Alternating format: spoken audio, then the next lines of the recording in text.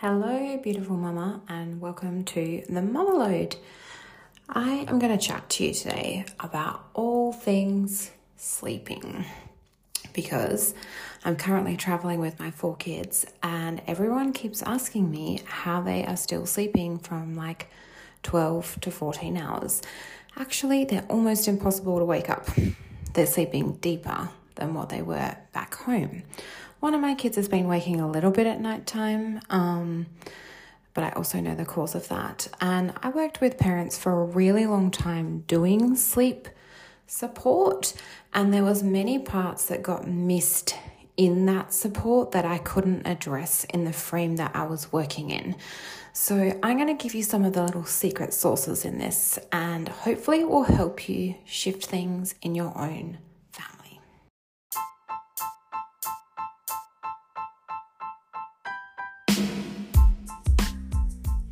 Welcome to the Mama Load. I'm Kiki. I am your host of this podcast, and I have 4 beautiful kids, a wonderful, crazy husband on this journey with me. We are currently traveling with our 4 kids and living in hotels, which is certainly a wild ride for people who had never really holidayed before. And in this podcast, I share with you all the wisdom that I have been learning over the last 20 years of working with families and children. And really what this is about is teaching you the secret sources that science and books and all of those things have missed. They're all missing something. And that essence is you. You are not a scientific study. You are not a statistic. You are a beautiful, whole, amazing mama. And I am not going to stop reminding you that when you just shift and support yourself in your journey, that it gets to be really fucking easy. Turn your blinkers on and turn your ears off to all of the bullshit that people say about mothering, especially if it comes from a man. I'm on a bandwagon about this. But I'm going to share with you some secrets today, and I hope they resonate with you.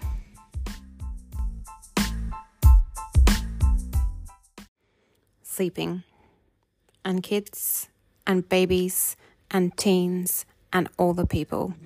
I have never, ever met a mama who isn't semi-obsessed with sleeping. And it kind of comes from that infancy and learning what to do. And the mama finds her way, and it might take her years, or it might take her months, or it might take her only days to work out what is right for her and her family and where they're currently at. And once she's found her little ways, she finds a flow. But what I want to make clear is that flow can be even if it doesn't actually work for your family. And I'm going to help you kind of debunk some of your own theories, because I've worked with literally thousands of mamas and their kids and their babies and sleeping. And I know that what I've taught works, and it doesn't require any crying or any kind of major disruption to life.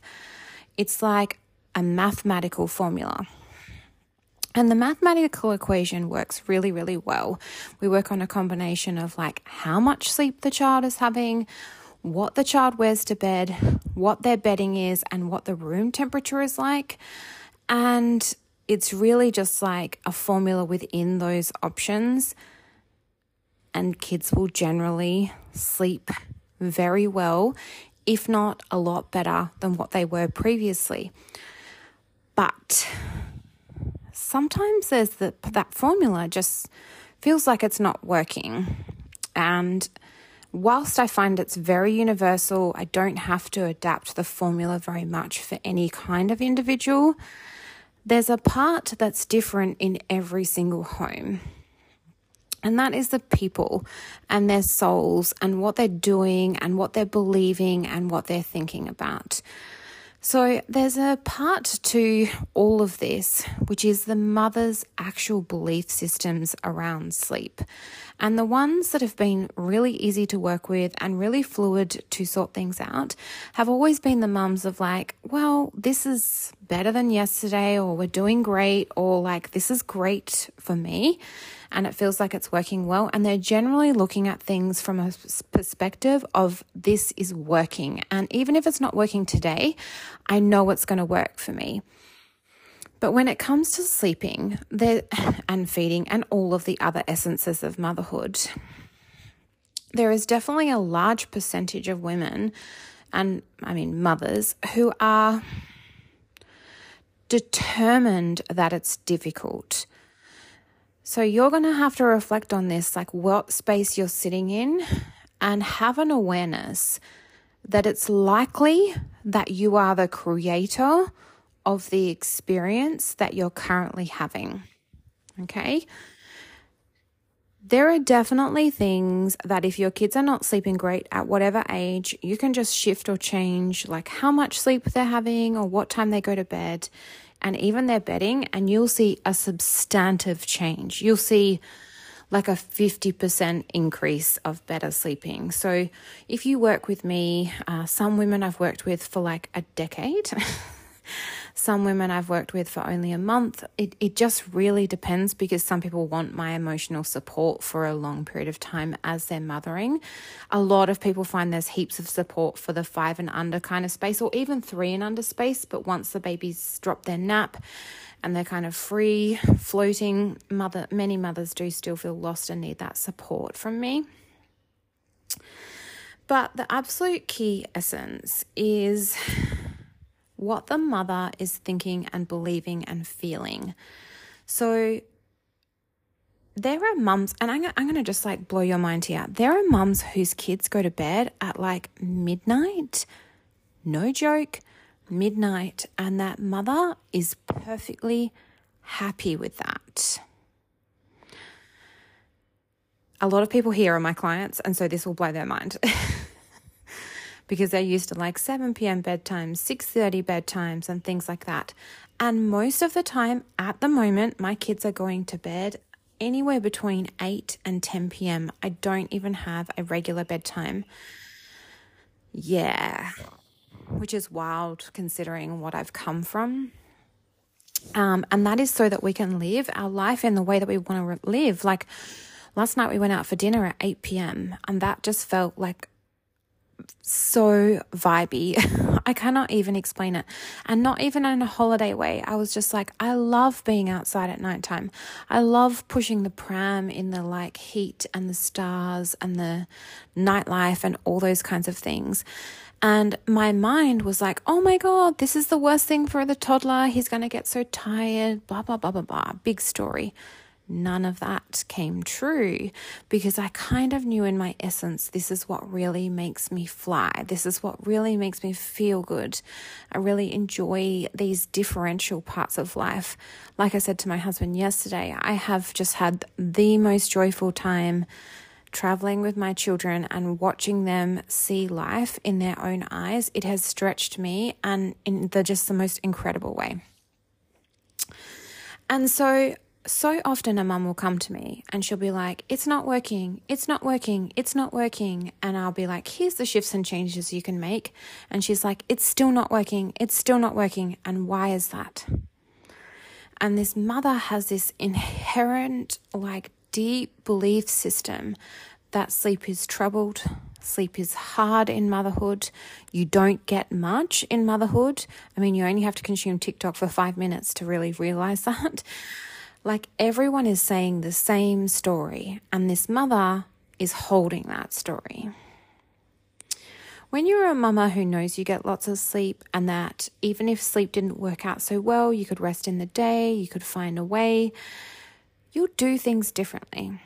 Like sometimes if my kids are giving me the shits and I'm ready for them to wind down and ready for them to go to sleep, I lay and read my own book. I just chill the fuck out. And I don't fight with my kids to go to bed, ever. There's nothing I love more than just like sitting on their beds for 20 minutes and just chatting.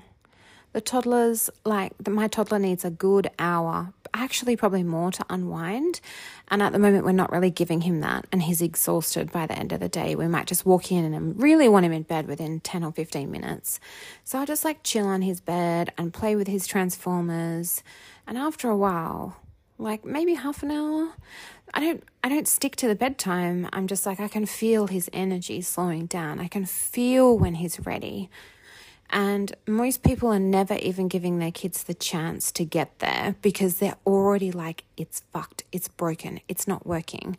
And so the mother needs to slow down. Like if you're still cleaning up dishes and trying to put your kids to bed, it just don't vibe. It just doesn't. You're going to have to learn how to get things done earlier or just leave them until the morning. Who cares? I don't know who'd made that rule about resetting your kitchen before you go to bed. And I subscribed to that for such a long time. But like, does it really matter as much as we all think it does? Probably not. So finding a way inside yourself, maybe you want to go like pop them in the pram if you've got kids under 5 or whatever, and just walk in the moonlight up the street and back. Reset yourself and stop you're creating bedtime from a place of pain. And this is the part I couldn't address in someone else's thing that I was working for, is that the mum was coming to bedtime with such a state of anxiety and exhaustion herself. She couldn't do it properly. She couldn't like just go, hey, like if this is taking 2 hours, maybe it's just not the right thing for my kid. Like maybe I just need to shift and change it and do it differently. If you've got a toddler who isn't going to bed easily at 7, fuck the 7. Like who even made that rule? Why does it have to be 7? Like why can't you all just wind down in whatever way that works for you? Like does it even matter if they like just eventually just fall asleep? We've turned, like there's women who turn bedtime into this like elaborate process that becomes so stressful. Sometimes my kids will just still be playing and it'll be 8 p.m. They're still just playing beautifully with each other and I'll just sit and do my content for the day. Or I'll just sit and like edit some videos or something. Like I just don't... I think part of it's because we have to get up and we have to get going so early. But also, there is literally kids out there who do not need 12 hours of sleep a night. And the other thing is, A, no more fighting about it. But B, like, if you didn't compare yourself to anyone else and you didn't bring in the information from anyone else, what would you actually do? Would you have a bath together?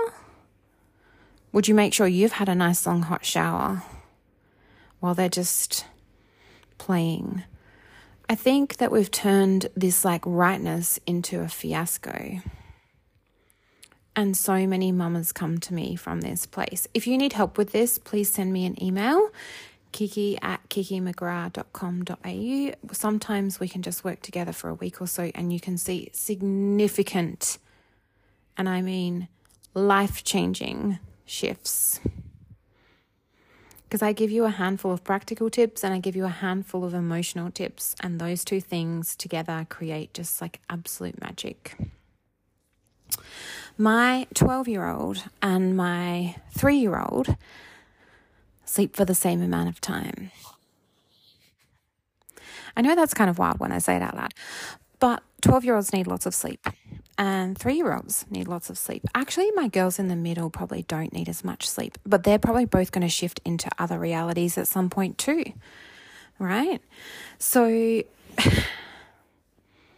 I don't worry about when the toddler goes to bed. I worry about living my own best joyful life. If it causes me stress, I'm going to tell you some serious truth here that will absolutely horrify the vast majority of people, because we're traveling in like Thailand. So, not the cleanest of places in the world. We're swimming every day, but we are traveling. My toddler hasn't had a bath for 3 days. And I'm pretty sure last week it was like 5 days. And you can judge me and say whatever you like, But I actually don't care. You could send this around the internet to 5 million people, and I actually couldn't care less. He is clean. He is loved. He doesn't go to bed dirty. He hops in the pool multiple times a day. He's got no skin rashes or anything like that. You know, he gets clean jammies on. Do the rules matter as much as we think they do? You know, and so there's been times where I've been like, no, you have to have a bath. There's no options around this. And I come at it from a place of like anger and fear and judgment and resentment. And what happens? He just gets upset back at me. He screams, he cries. For whatever reason, it doesn't feel great to him right now. And that's okay. Will I let him go months without a bath? No, of course not. But I invite you to let it go. The other thing you can have consciousness around is like maybe no screens in the evening. You know, my kids have their iPads for reading books, but they're only allowed to read books on airplane mode. But that's all they have in their evenings. No more TV, no more iPads, no more games, no more Netflix. That can have a significant impact for my family. I'm not sure about everyone else's, but it definitely can for mine. So let's create a shift. Let's be the mamas who shift. And if you love this, can you please send it to a friend who's really struggling in this space right now, who needs that love and support, and who you know is probably doing all the right things, but she just needs to release a little bit of emotional control? Because this will really help her. Thank you. Love you.